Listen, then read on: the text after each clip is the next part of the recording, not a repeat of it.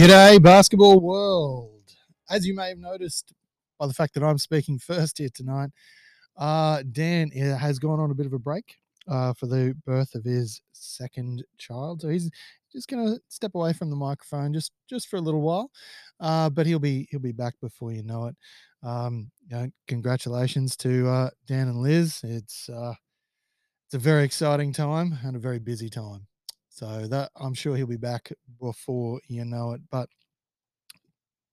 on this show here, we'll be talking about obviously the World Cup, NBL's restarted, NBA preseason, on the NBL X NBA or versus NBA action is all in full swing. So we'll be talking all about that. Before we get too deep on any of that, we've got to deep dive the Women's World Cup. And to do that, I've got a very special guest, someone I actually commentated with at the NBL One National Finals.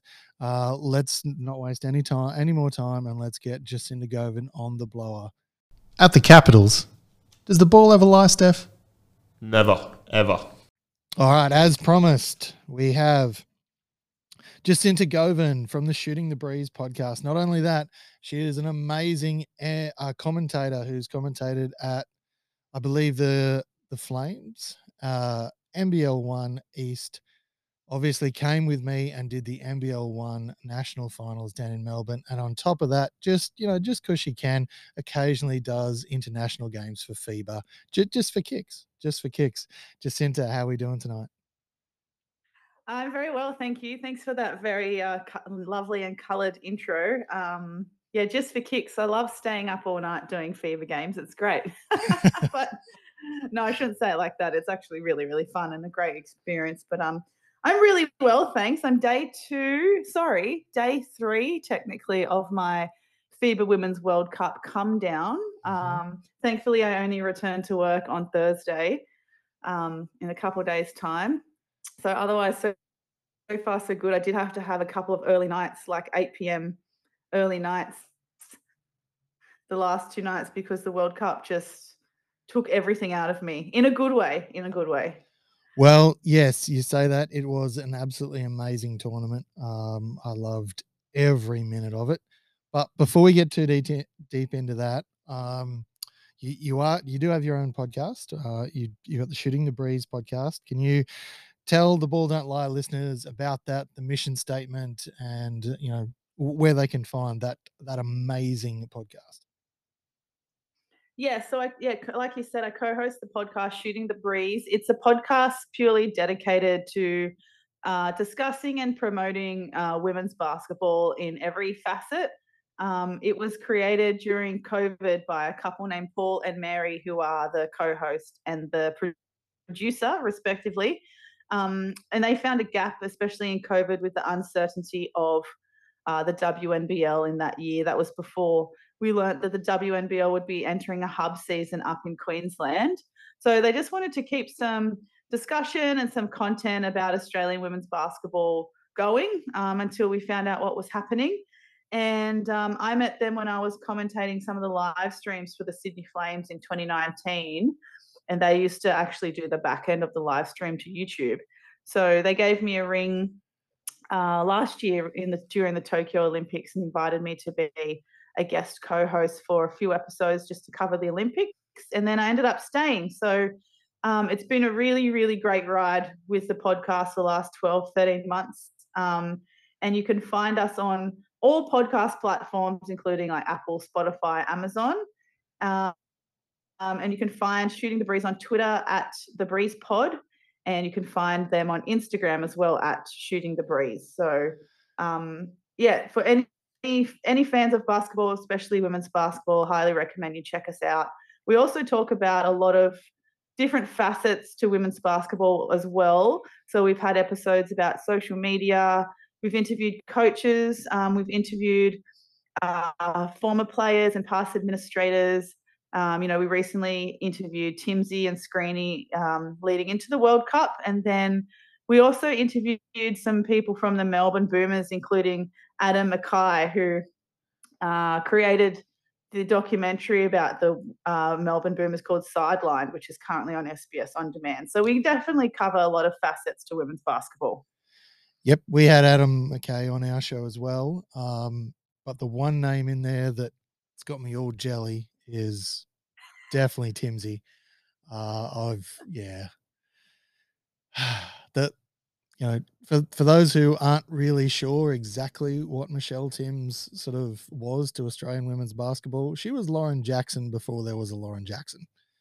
She was that, high profile WNBA style superstar that led Australian basketball before LJ was around. So yeah, and did an amazing job on the commentary. I love the moments where her and Screeny were just, they were up off their seat, they were, yelling and screaming and just having a great old time. And then that awkward moment when you get as a commentator comes along every now and again. We're like, oh yeah, I'm actually commentating. I'm not supposed to be just a fan of what's happening in front of me. But yeah, it was great to see Timsy and Screeny on the broadcast as well. But let's jump into this. We're here to talk about the World Cup and some of the implications of it and things like that. Obviously, you were there the whole time, as you say, and yeah. So let's jump straight in. Obviously, we're going to focus on the Opals, but how crucial do you think that? See, for mine, I think that that first loss to France was absolutely crucial for the Opals in basically how they needed to rally as a team and all sorts of things. Would you agree with that, or would you have a different take on that first game? No, I like that you put a positive spin onto that loss because we lost by 13 opening match. Because I was, to be quite honest, I was fuming after that game that we had lost because it was definitely a game we could have and should have won. But I think, yeah, like you said, it probably in hindsight was really an important loss and perhaps an important early lesson for the Opals just to help them perhaps adjust to Sandy needed to adjust to rotations based on the game, which I felt like she did a better job in the next game. And as the games went on, I felt like Sandy's rotations and combinations and starting fives, she made some really quick adjustments, which I think were to our advantage. So without that loss to France, she wouldn't have had that kind of point to improve on. I think also it gave the Opals the Opals had to adjust to playing in front of a home crowd. I know after that game, I spoke to a couple of the current Opals during the week, and they admitted to feeling the pressure of, with the whole tumultuous 12 months from the aftermath that was Tokyo and playing on home court and having all eyes on them with the drama around them and things like that. They've done a really, really good job of recultivating their team culture and being very focused on performing their best for this World Cup. And I think all that pressure kind of came to a head in that French game, but they really needed to adjust to that pressure, to playing under that pressure in front of a home crowd too. And I know that I think it really showed the value of Tolo and our inside game. The one big learning point from a game standpoint from that game against France was they just kept trying to force a lot of these handoffs at the top of the 3-point line that just weren't working. And the times that Tolo didn't start that game, and she kind of had limited minutes for that first game, despite having a long experience of playing in France. But the times that she came on, she made an impact. And then her impact and the fact that our inside game needed to be used a lot more was a big lesson from that French game. So I think you're right in saying that the loss was probably in some ways a good thing. Wow. Okay. A lot of takeaways. The big one for me there is someone I'm sort of co-hosting or interviewing saying I'm right. That on this show, that is rare. I'll openly agree with everything you said. Yep. I definitely agree there. But I think it was almost a punch in the face we needed. And yeah, the crowds were absolutely amazing. And as you say, I'm not quite sure they were, the Opals were necessarily ready for that coming in. So, all right, next game, or next two games actually. The Opals were able to rally. came away with a massive and a solid win.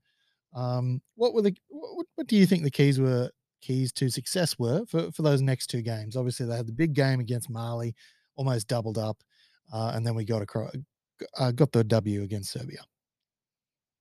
Yeah, I think it was really lucky that we drew Mali for that second game, especially coming off a loss, losing a game that we perhaps should have won.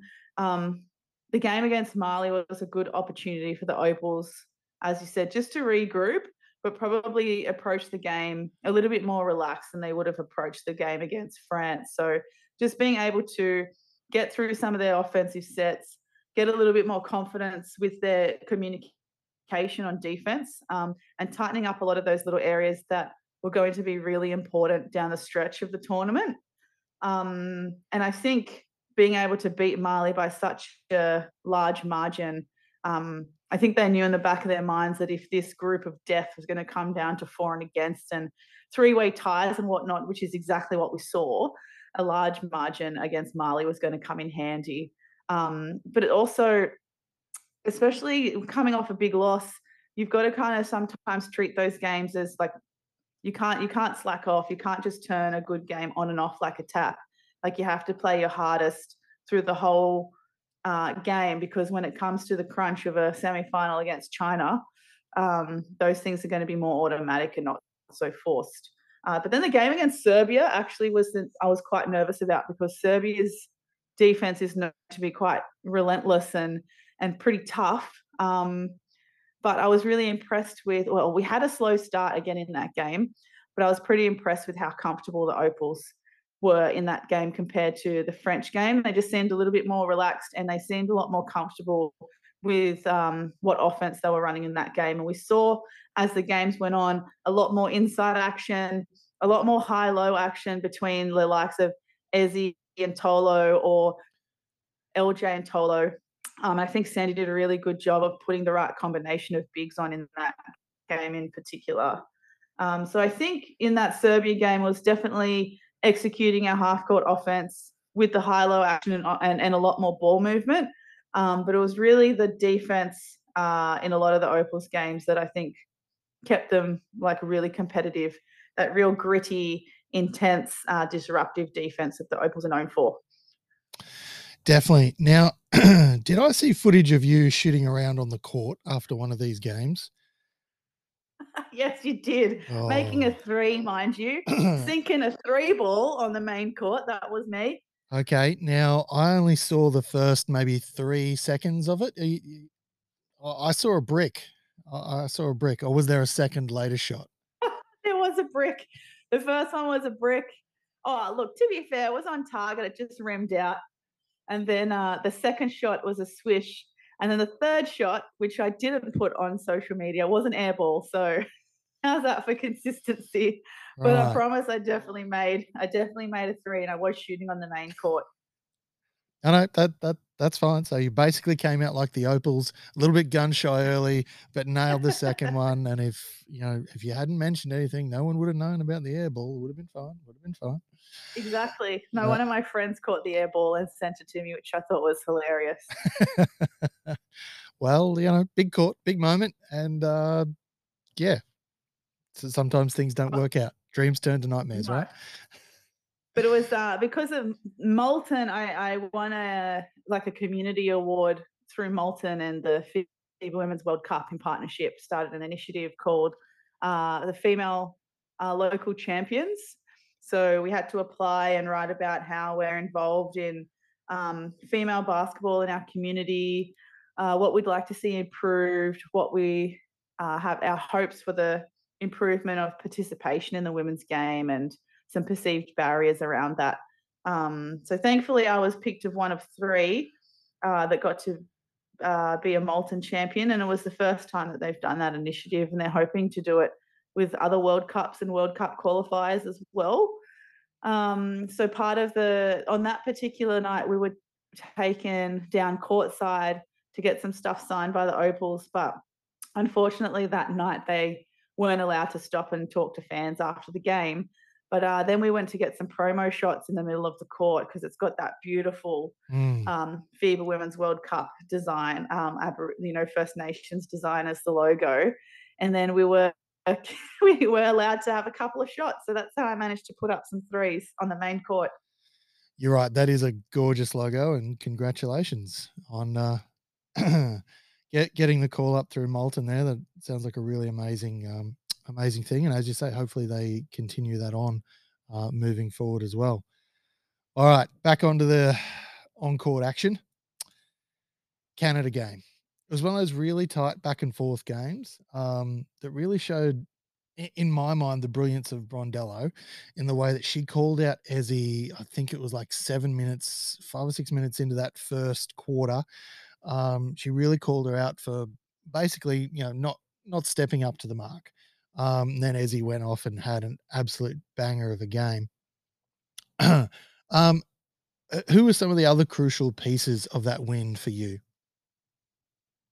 Well, before we skip Ezzy, we have to give a shout out to that huge block Mm, that Ezzy had in that game that sent the ball into the orbit of another planet. That was outstanding. Something just clicked for Ezzy in that game. I don't know if it was Sandy kind of giving a bit of a rough around the edges, but I think Sammy Whitcomb did a really good job of getting Ezzy involved in that game on some of those back cuts, and Steph Talbot as well. But for me in that game, there were just a couple of combinations that started to really click. So things like Sammy and Ezzy had a really good synchronicity with each other, and also Steph and Ezzy and Steph and Tolo as well were working really well together. It was particularly they changed some of their half court offense compared to the other games. They changed from the handoff at the top of the 3-point line to a simple pick and roll. And because Canada were overplaying the wing players so much, that pick and roll and the back cuts were working really nicely. But I feel like in that game in particular, I think it was the energy coming off the bench that still made a big difference. So the turning point in that game, we were down by 11. Then we had 2 quick threes in a row, and all of a sudden the momentum was going in our favor. So that was just coming off the back of people like Christy Wallace and Darcy Garvin doing the simple things right, like playing high intensity defense, making sure the ball was getting reversed on the offensive end. And it opened up really good shots for Garvin and for Magin in particular. They were the 2 3-pointers that really turned it around for the Opals. And Garvin played some really good minutes as well on defense. She's definitely proven herself to be one of our best players, and I'm really excited to see how well she's going to play in Europe now that she's not returning to WNBL. But I feel like overall it was those combos of Sammy and Ezzy, Tolo Talbot, and sometimes Talbot and Ezzy as well. But the bench for me made the difference in that game. All right. Opals then got up over Japan. They lost that first quarter, but then ground them down in the next in quarters 2, 3, and 4, winning all of them. Then miraculously, with some help of some other results, that got us back into first place for the group, which led to, for me, the high watermark was that quarterfinal win. It was a vibe. That place was just it was absolutely pumping. What was it like to be in the house? Because it was great just to sit back and watch on the TV, but it felt like one of those games that would have been absolutely amazing to be there for. Yeah, I agree with saying it was the high watermark, that Belgium game, because for me that was the best start to a game that Opals had all tournament. And again, very in sync on the offensive end, lots of high-low action, and straight out of the gate, the Opals were like, we're going to take this game and run with it. And because the whole thing is when we beat Japan and then Serbia beat France, which fell in our favor for us to end up as first in the group. Like after the Japan game, during the Japan game, we were, a little bit skeptical. We don't like to take Japan lightly, but there was a point in the game when we were watching where we felt comfortable. The Opals looked comfortable, and we knew that we were going to win that game. It was the stress actually came after when we didn't know where we were going to fall, and because the games were so late, we didn't want to stick around and find out. So we kind of had a rough sleeping, thinking, where are we going to fall in the group? We don't really want to cross over and have to face someone like the US or China so early. So thankfully we crossed over with Belgium, and like I said, had the best start the Opals could have had all tournament. I was still a bit worried about Belgium because they had such a great Olympics campaign 12 months ago, but to our advantage, the main player from Belgium, Emma Meesemem, was out injured by then. And I also caught up with Coach Paul Goris very briefly the night before, and he told me he was doing. So once I knew he was doing the scout, I felt very confident we're going to win. But on the floor, every game, every Opals game I attended, well, I attended all of them, but especially the Belgium game, a lot of people started to turn up. And sure, it was a lot of the people that were turning up for every other Opals game as well, but they just started to get louder and more invested and becoming a real kind of united group of fans rather than just a bunch of Opals fans like sitting next to each other in parallel enjoying the game. The atmosphere was awesome. Everyone was in a really good mood. You could tell the Opals looked comfortable. That made us feel more comfortable. But the atmosphere was incredible. I don't think perhaps next to seeing the Sydney Kings win the championship last year, but I feel like the Opals crowd was really emotionally invested, and you could tell they were into it a little bit more than just fans. You know, they were taking it personally, and everyone turned up to be just as loud as they were the last game, and just got louder and louder. I think the pinnacle, though, of the Australian fandom or the atmosphere was in the semi-final when it was China versus Australia, because that sold out.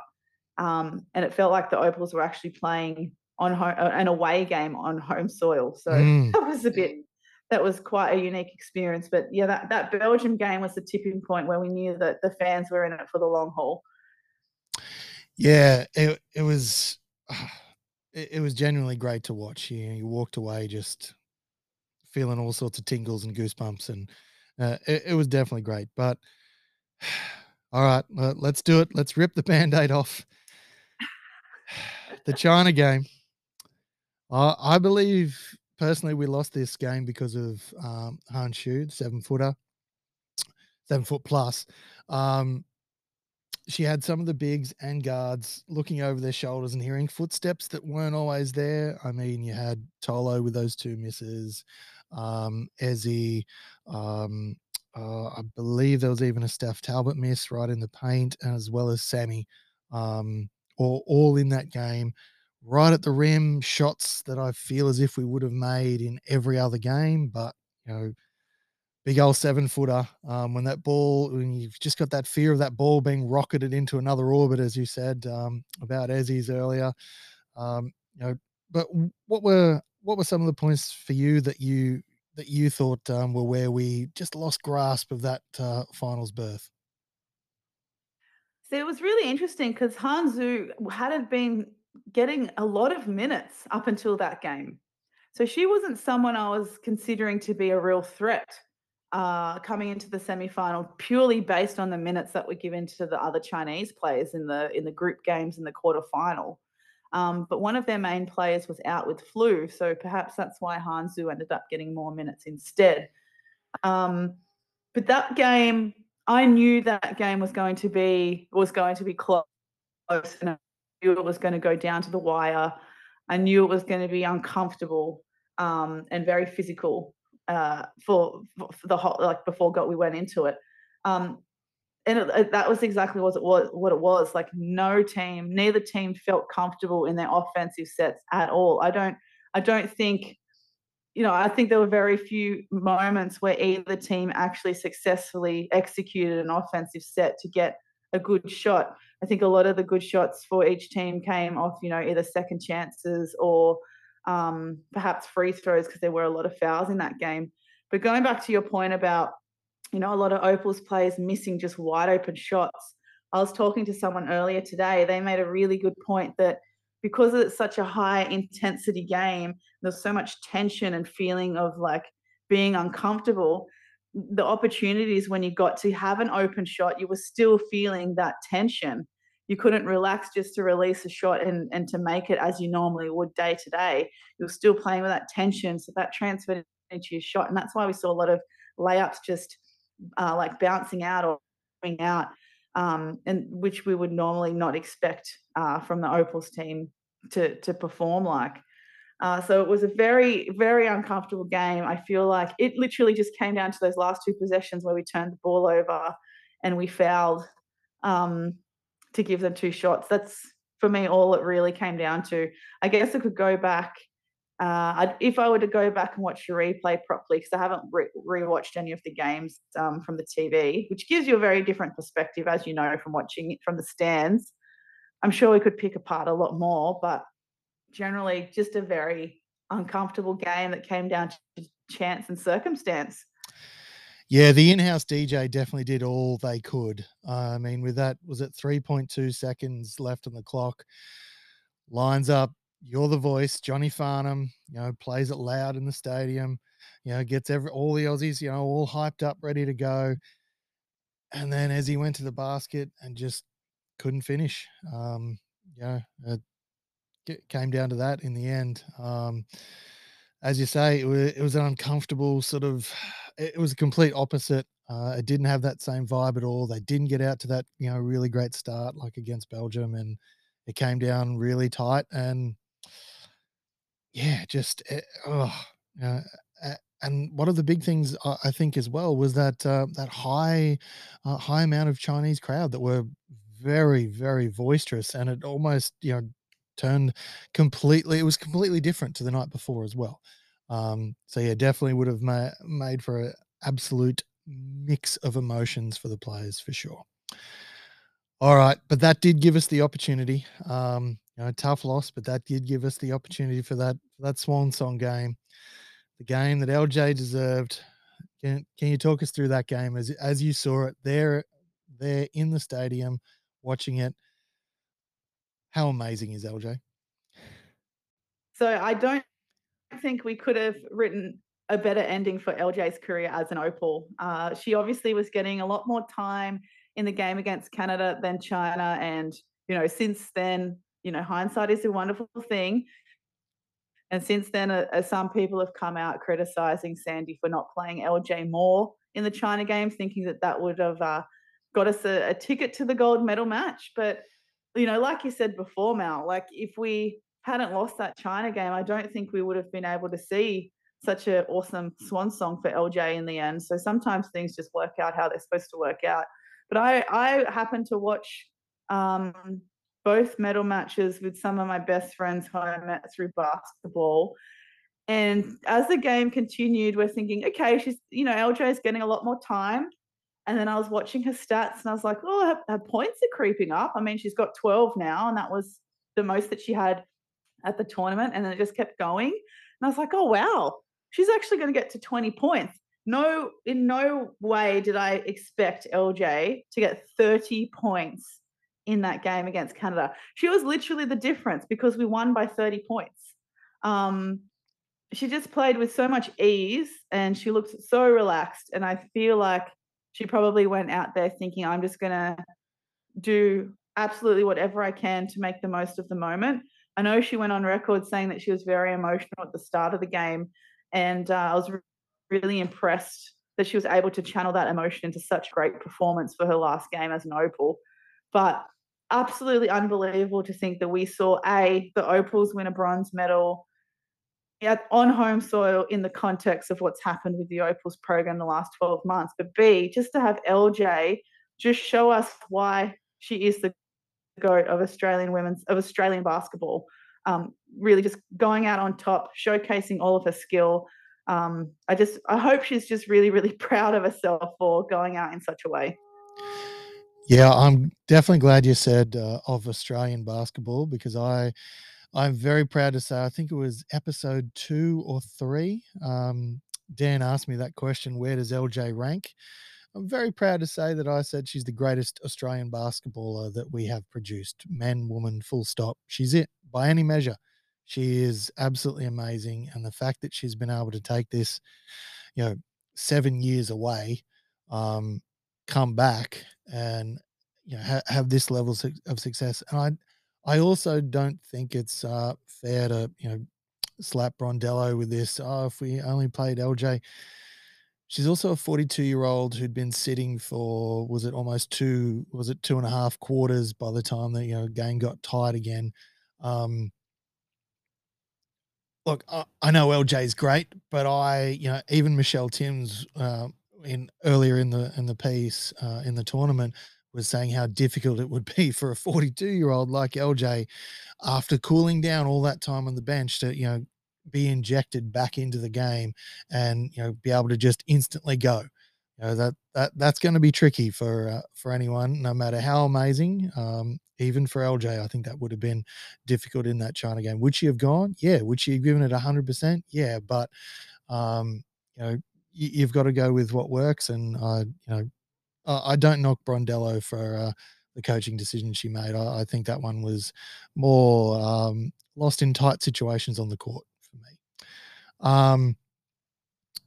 But as you say, it was absolutely amazing, and we frankly wouldn't have got that winning of the bronze. Speaking of USA, obviously, got up over China. We know what happened both times USA played China. Do you think there was a team on the other side of the draw that could have gotten over USA, or is that just a bit of a hopeful pipe dream, do you think? Yeah, no, unfortunately, like even before the World Cup, I think I was going on the record with some other podcast saying, "Oh, the Opals will get gold," and I was like, "Oh." Then I changed it to they'll get on the podium because I really didn't see you. Couldn't see anyone really getting past the US at this particular tournament. I don't think even in our group of death anyone could have gotten past the US. Definitely teams would have challenged them to a point. And I think the US had that against can't quite remember. There was one game where the US came across like their first real arm wrestle, first real challenge. I think it was perhaps against Serbia in the quarterfinal. That was quite close for most of the game until the US ran away with it. And some of the US players came out and openly said, we really needed that challenge. But I don't think any team at full strength was going to beat that US team. They just had way too much firepower and their depth. I mean, the Opals had depth, but the depth of the US team was even deeper. I mean, you had someone like Sabrina Ionescu being the 12th player. Yeah. And she was averaging what, like 20 plus points a game the last WNBA season, and she's their 12th player. Yeah, no one's getting past that US team. Yeah. And like, especially when you're adding late a piece like Asia Wilson, two-time WNBA MVP, comes in late, and after winning with the Aces and just coming off that high. And I love her in press conferences; she is amazing. But as you say, just way too much depth in that team, which is fine. You know, we medaled. We got that LJ game. We had a great tournament. It had a real vibe to it. It was absolutely amazing. And there was also, not complications, implications from the World Cup and the Opals run, because we have WNBL starting up just around the corner. So my question for you, uh, one of my final questions actually, uh, with the NBL just around the WNBL, sorry, just around the corner. Which club do you think walks away from this World Cup just feeling a step ahead? Feeling a step ahead, that's a good question. I would have to probably say probably Melbourne Boomers because they had three people in the Opals. They had Tess Madgen, Kayla George, Christy Wallace. Christy Wallace has gone from Flyers to Boomers. And now spending the last few months together as Opals, they can easily transfer that. I imagine into the Boomers set. They'd be three of the Boomers' main players, so a lot of things would be run for them or around them on the offensive end. So I would expect the Boomers would be off to a bit of a head start in implanting some of the existing Opals. But that doesn't mean I think the Flyers that are probably going to win the championship next season. I'm expecting a Boomers Flyers final, Melbourne Derby, especially now that the Flyers have signed to Carly Ernst, who's come from the Boomers. and obviously LJ is now playing for the Flyers. And I know that Abby Bishop and LJ have a great friendship off the court. They have a great chemistry on the court as well as a 4-5, so I can expect a lot of high-low action between them. That's going to be pretty unstoppable. I don't think there'll be a lot of teams that will be able to defend that very well. Especially when you throw in both Rochis as well, in those guard spots. So, yeah, it really feels like while Shane Heal's, collecting the Infinity Stones of guards down there with the Flames, it really feels like it could be the Flyers season. Really could be the Flyers season. So, but yeah, I get that he's a guard and he probably likes guards, but mate, you need some picks. Like, the Infinity Stone of guards is the best way I've heard that phrase. Like even his DPs are guards. Yeah. I don't know. I'm not too sure what his thought process is. And they're all, at least 3 of those guards are guards who like to have the offense run for them or around them.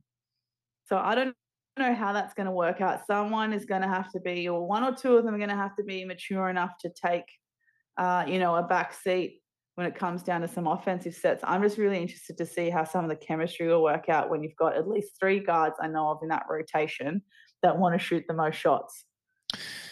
Yeah, well, we saw. I won't say who the 3 are. We saw up here. We had Tiana and Shyla obviously playing for the Wizards in the NBL 1. That worked to a point, but again, that team had a similar problem with a lack of depth in the big spot. They had Cunningham, but after her, and if she wasn't on, it was and it was actually gave me one of my favorite commentating moments. Actually, was when the Capitals took down the Wizards for our last home game of the season up here in the NBL 1 North for the Brisbane Capitals women, and again, it was the vibe. Like we got down early, they built it back, they went inside. Capitals, same sort of concept. Work with their bigs, work with what they had over the Wizards. And then every fan of the Capitals stuck around for an hour afterwards and just stood around on the court, and it was just absolutely amazing vibe. But same sort of idea. How it's going to work, I don't know. It'll be interesting. You never know. It could spawn a Brad Pitt Moneyball style movie from it if it works, but I think there's a lot of people out here sort of thinking the same thing, but we'll just have to wait and see. And of course, don't write off our Townsville team, our one and only WNBL team up here in Queensland. They've got a really good crew. They've also added Michaela Roof this year to an already solid unit. So it could be a very interesting. I know it'll be a very interesting WNBL season. I can't wait for it to start. But that does bring us to the end of official proceedings, Jacinta. I do have a couple of quick questions. We do normally do a fast 5. So quick fire questions if you've got a couple of minutes before you go. Absolutely. Fire away. Awesome. All right. First one. What is your favorite number and why? Basketball number.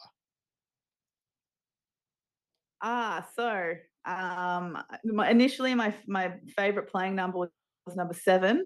When I started playing basketball, particularly reps, I wasn't really, I didn't really have a favorite number at all.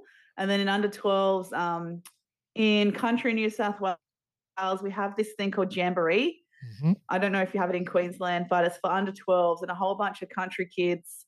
You go and try out and they pick a lot of country kids and then they mix you up in different teams from different people from all around country New South Wales. And then you just go and play at a tournament. And I don't think there's a winner in the end, but the idea of it is obviously for player development, but also coaches development across country.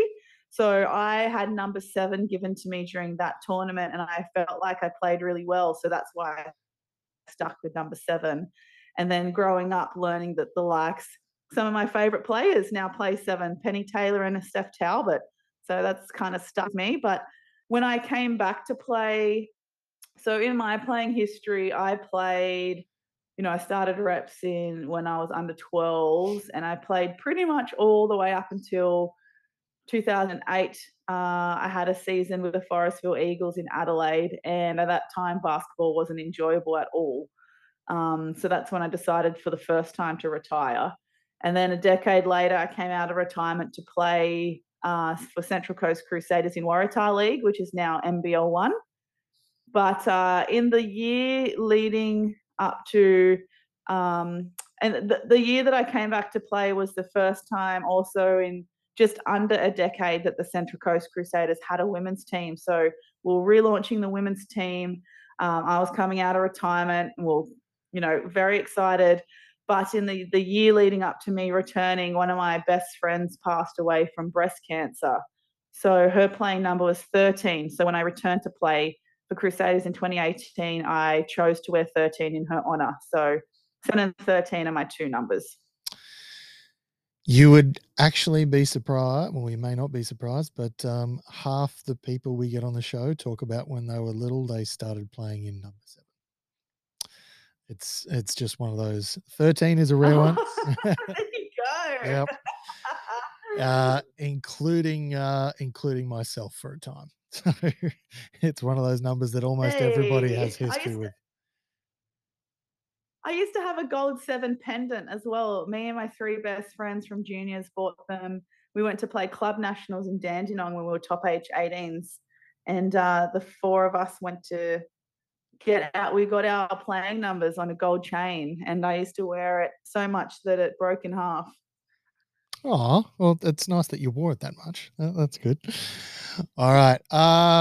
Okay. Favorite movie. Favorite movie. Like, does it have to be basketball related? No. Just your favorite, personal favorite movie. Yep. Favorite movie is Scott Pilgrim versus the World. Yep. I have seen trailers for it. Chris Evans is in it, right? He plays the. Yes. Yep. Chris Evans is in it. Yep. Plays a bit of a douche. Chris Evans. He does. He plays like this pro skateboarder turned movie star and kind of just takes out of that whole kind of arrogant persona. And it's hilarious. It's got everything you want. It's got comedy and romance and action and video game references. It's the best movie. Nice. All right. Follow-up question to that. So, Shooting the Breeze goes absolutely bunter, totally international. Hollywood comes calling after some of your commentary stuff, and they make the Jacinta Govind movie. Who do you get to play Jacinta Govind? Oh, I think, that's tough. I am split between Maya Rudolph, because I really like her style of comedy and some of the weird, funny things she does. I find myself doing as well. So I hope that she could bring that to the character if she's playing me. So for those that don't know, Maya Rudolph was on Saturday Night Live in the same era as Kristen Wiig, Fred Armisen, Bill Hader, Jason Sudeikis, who's now known as what's it called? Ted something. Ted Lasso. I'm drawing a blank. Ted Lasso. Yep. Yeah. Or one of my friends, I'm not too sure how I feel about this in the sense of I don't think it's accurate. One of my friends thinks I look like a bit like Rashida Jones. So I think she would have to be in contention of playing me in a biopic as well. So Rashida Jones being on Parks and Recs. Yep. And played Karen on The Office. Yep, that's all right. Look, for me, I'm sort of torn between like I know he's already passed, but like a John Candy or a Denzel Washington, like somewhere in between, I think is, either slightly chubbier, really funny guy, or just an out and out baller who can do anything.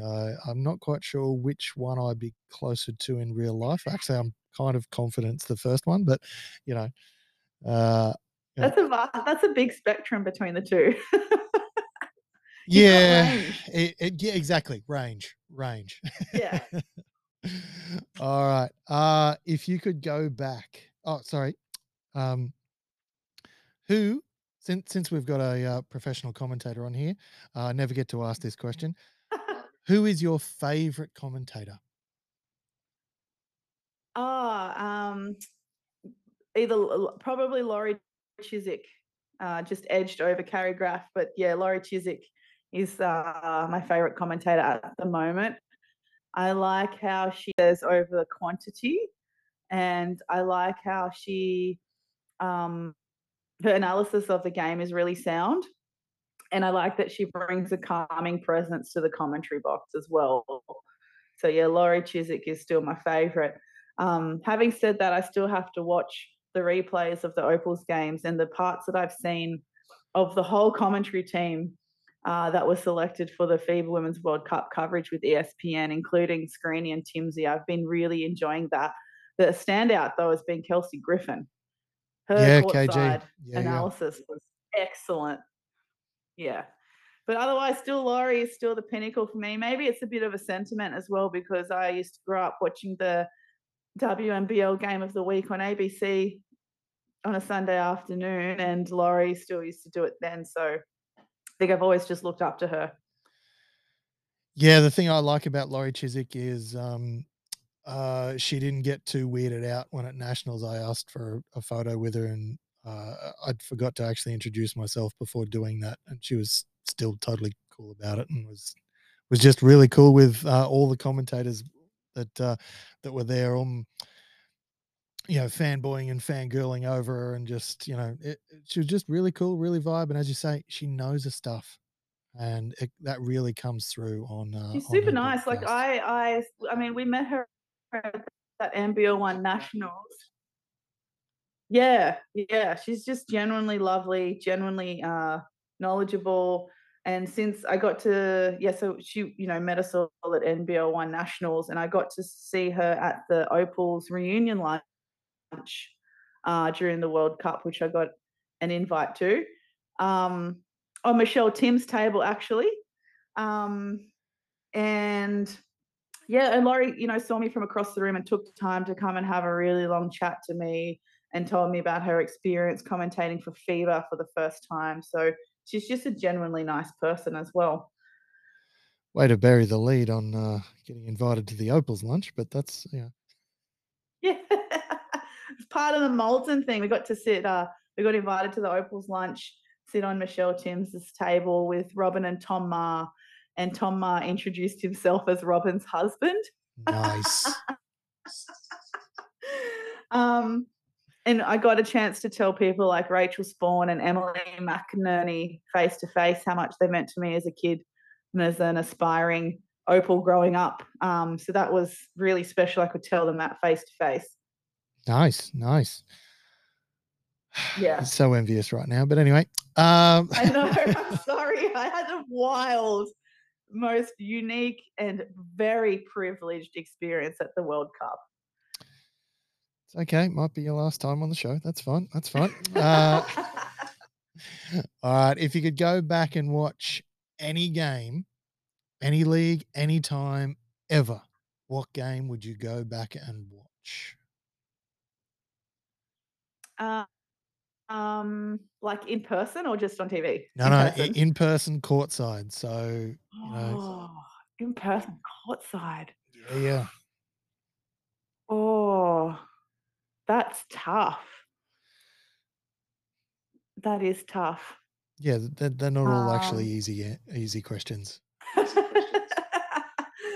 I'm kind of torn between a really iconic WNBA game for the Seattle Storm, where the likes of LJ and Sue Bird were, playing against a Phoenix Mercury that had Penny Taylor and DT. Like, if I could see that era courtside, that would be amazing. But I can't pick out a game in history in particular.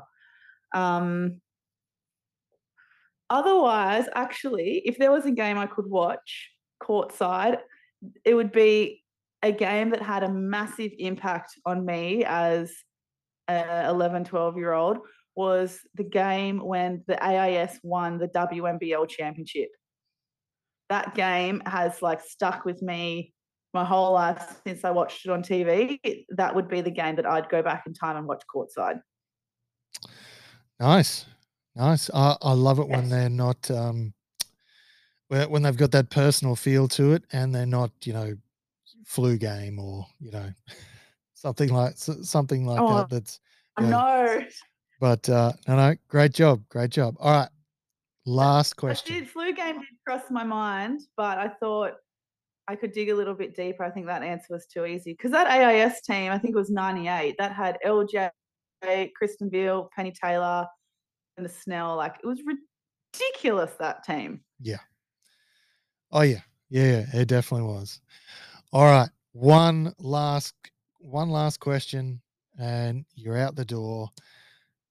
Who should we have on the show on Ball Don't Lie Australia next? So it's a two-part style question because you've got to give an answer, but it's also it always helps if it's someone you have a connection with and can give us a bit of a hookup with. So who should we have on the show next here at Ball Don't Lie Australia? Well, based on what you've told me before and during the episode, I would love you to have Michelle Timms on your episode That to be would able to. actually be like, I don't know if I could. I'm sure once I started, I'd be fine, but I'd be just be fanboying and just, oh God, oh God, I got, I got, I got, I got, I got, I got, I got. But since you two, excuse me, are best mates now after,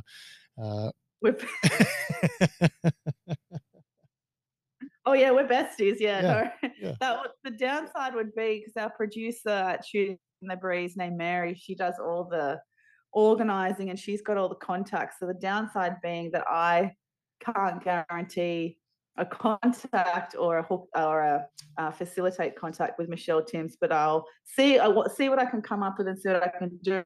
But I think it would be awesome if you could have, put you fanboy a little bit and then you could kind of put, sit next to your fanboy and put it to the side for a bit. Then you can get her to talk about her, her experience commentating the World Cup, working with that team, her Opals. You can get the full scoop of the Opals reunion from her. Because that was because Timsy was instrumental in organising that Opals reunion. Yeah, I really hope I'm putting it out to the universe for you that you get Michelle Timms on as a guest.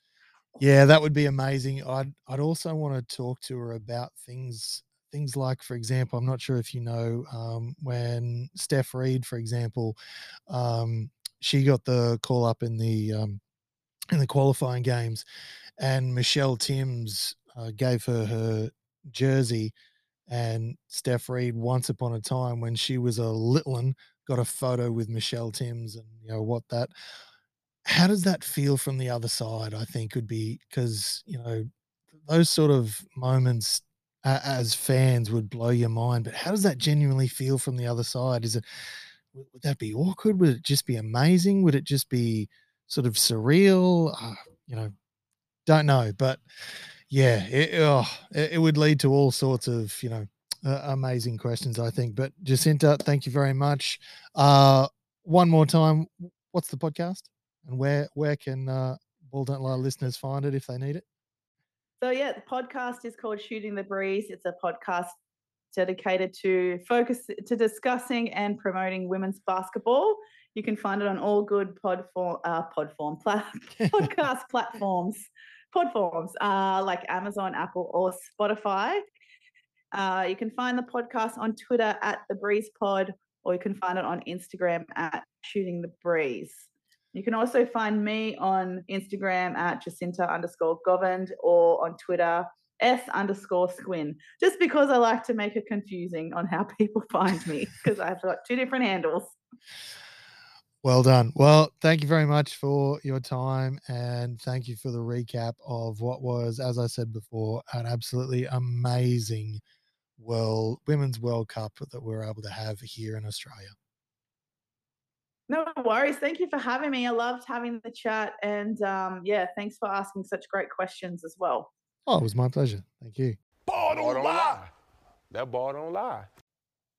Huge thank you once again to Jacinta Govan for jumping on board and breaking down what, as we said, was an amazing World Cup that we had down in Sydney. It was a great tournament all around. Thanks again, Jacinta, for jumping on. All right, time to come back to that league we love, where they play that sweet, sweet D. First round breakdown for the season. And not a bad opening weekend. There was, some tighter games, some ones that weren't so much, but you know, solid opening round. We definitely saw, for better or worse, I think what we're going to see a lot of from some teams this year. Opening round, first game, we had Phoenix getting over Tasmania in the end. Adnan just absolutely huge game. He's obviously put in a whole heap of work and just talented kid all round as well. 34-4 with 1 steal, with Mitch Creek chipping in for 23, 6, 2, and 1 steal as well. And in that win over Tassie. Tassie, I have some doubts with Tassie this year.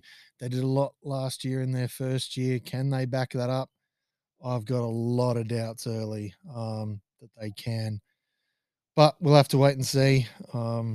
Just see how that goes. Next game up, Kings and the Hawks. Kings were looking good, not as solid and as bulletproof as they were in that huge run to finish the year and win the chip last year, but certainly not bad.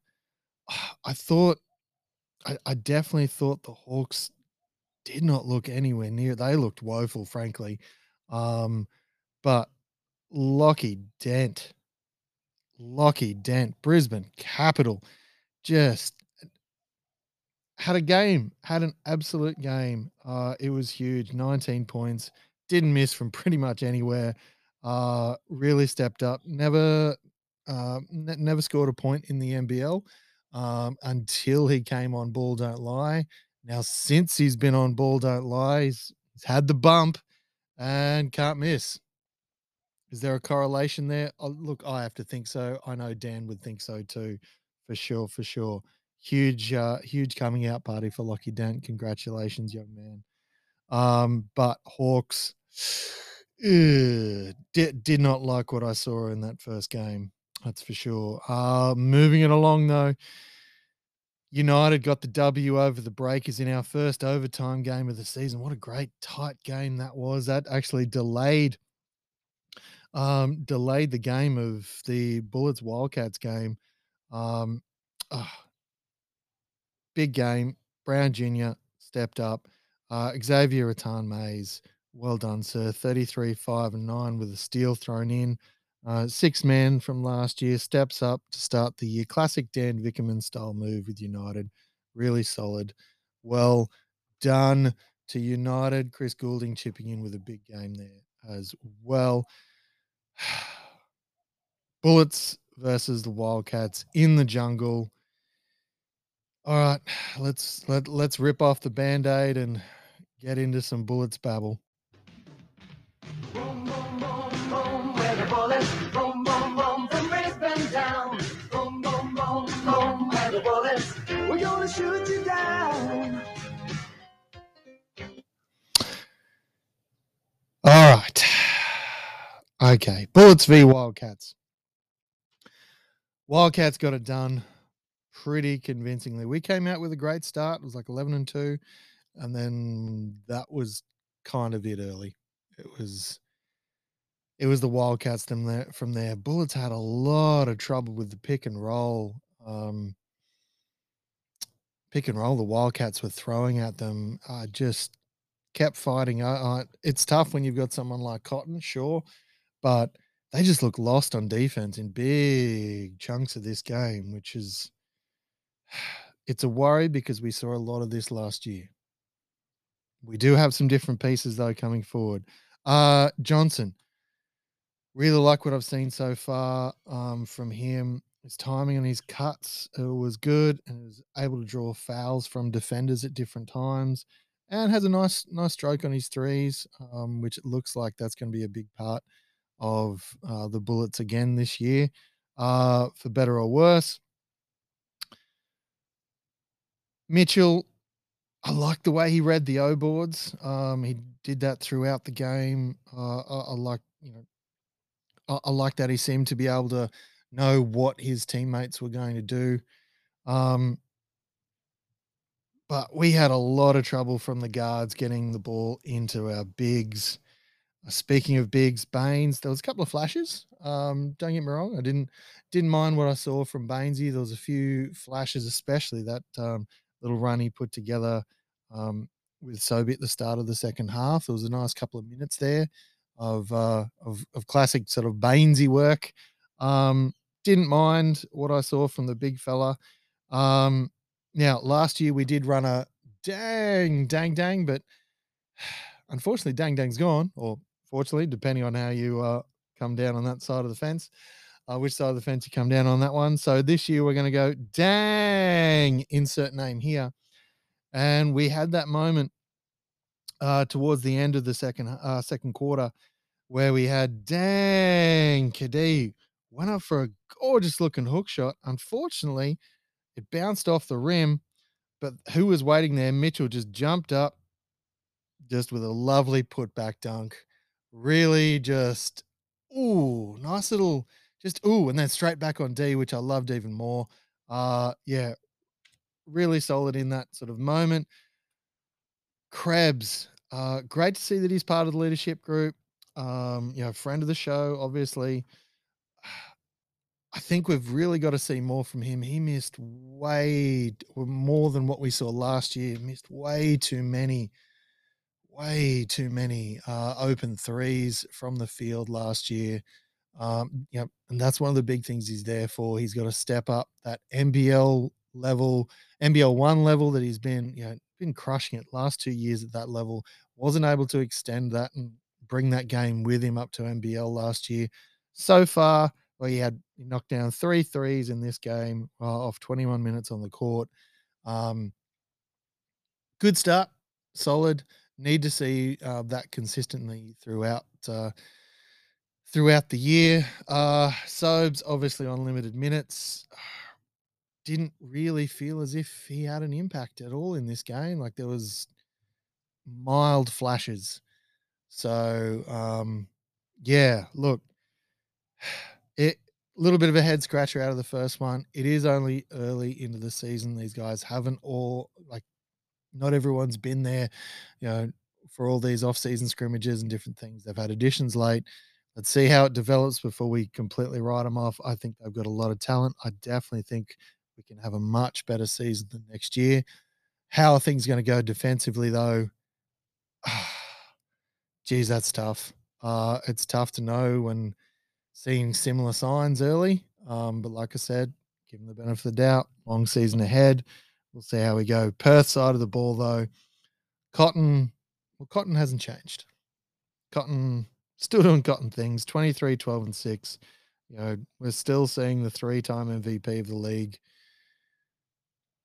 play at that high clip right from the jump. Yeah. How long can he do it for? God knows, but I'm going to enjoy watching it while he can. Even if he is doing it against the Bullets, it's still pretty to watch. Travers, after being drafted and Cavs staying connected, and he just looks calmer this year. Looks much more relaxed, and I actually didn't mind the big Manic. Looked comfortable shooting that long range bomb. Didn't shy away from it at any stage. Yes, that's what he's there for, but looked like a nice stroke. Not too bad from him. So Perth, the absolute flip side. They look like they've got something going early. Said it earlier. John Really looks to be really good at what he does. So far, after 1 week, small data pool, I'll grant you. Perth looking good. Brisbane got some work to do, and hopefully they can turn it around sooner rather than later. But reps together, that will all help, and hopefully Brizzy can get it done.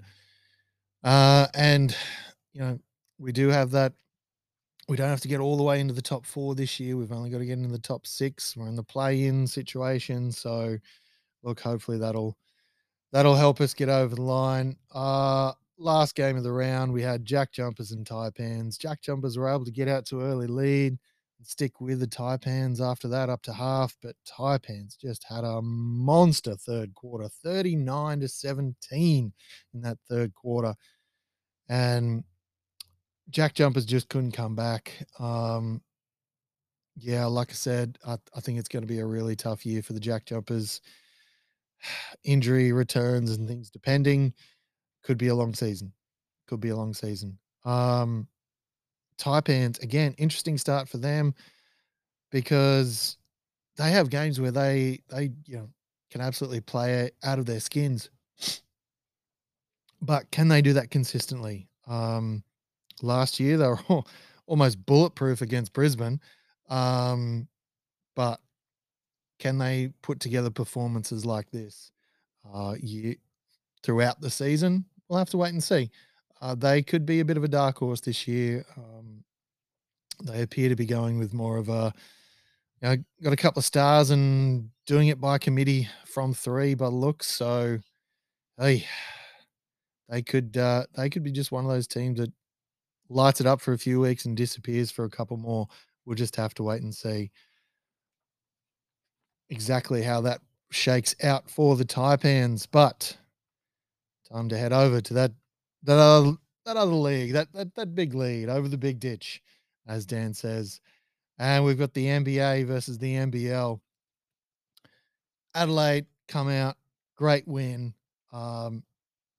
Awesome. I don't want to overdo it like I feel some others out there have, but I certainly don't want to take anything away from Adelaide. It's really awesome to see. First NBL team to do it in preseason. Great stuff. Fantastic. First non-NBA team to do it since 2016 Real Madrid with Luka. Great. Fantastic. What does it tell us though? Adelaide did a great job in the offseason. Well, most of us already sort of had that feeling. So again, great stuff. Phoenix, what's it say about Phoenix? Well, it sort of says what a lot of us sort of saw at the end of last season and weren't quite sure what we're going to see, if they're going to have, some issues with different things. Well, it looks like there's still some question marks and concerns, that have carried over to this year. But I certainly don't want to, I don't want to overstate it, but I don't want to get caught in understating it either. It's a big deal. It is also a preseason game, but well done to the Adelaide 36ers. Stepped up, big. They've got the next game coming up. See how they go. But Craig Randall, 35 points. Well done. AC, Antonius Cleveland, 22, 5 and 1. And Robert Franks, 32, 7 and 2 of 62% from the field. Wowzers. This is why Adelaide are my pick to take it all this year. But after a game like this, their own success might get in their way. NBA might come a knocking, and depending on the contracts that have been signed, if there's NBA out clauses, hey, that might slow them down. But we'll just have to wait and see. Good first game. Again, small data, still preseason technically. It's a very cool, very awesome thing. Unfortunately, it doesn't really count for anything, but still an awesome thing to happen. And to be the first NBL team to do it, well done. And how amazing as well, friend of the show, Mitch McCarron, just showing that he absolutely is suited to a team like this. Is the kind of old-fashioned point guard you want on a team like this, with some other guys who need the ball to go through them. He's an assist man, 16 assists, absolutely fantastic. Brilliant. Again, that's why they're my pick to take out the NBL. We'll just have to see who can, who's going to stay with. the 36ers, and depending on contracts and things, could be interesting. Could be interesting. But while we're over there in the US of A, let's talk some NBA news. Going to keep it pretty light this week. Uh, let's start with my team.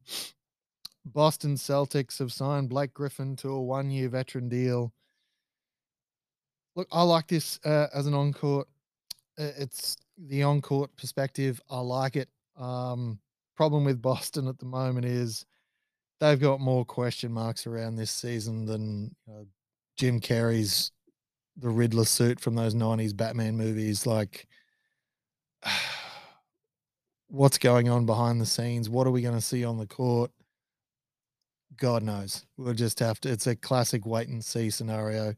Could be one of those, one of those seasons that's talked about forever for the right reasons, for the wrong reasons. Could be mediocre, could be average, could be borderline brilliant. We'll just have to wait and see how well it all comes together. But yeah, a lot of question marks, unfortunately. A lot. But moving along, Giddy.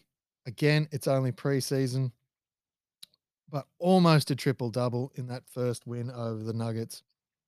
14, 12, and 9 for Giddy. Great job. And then dabbing it up with, excuse me, Jack White after the game at halfway line. Awesome stuff. Great Aussie moment. Fantastic.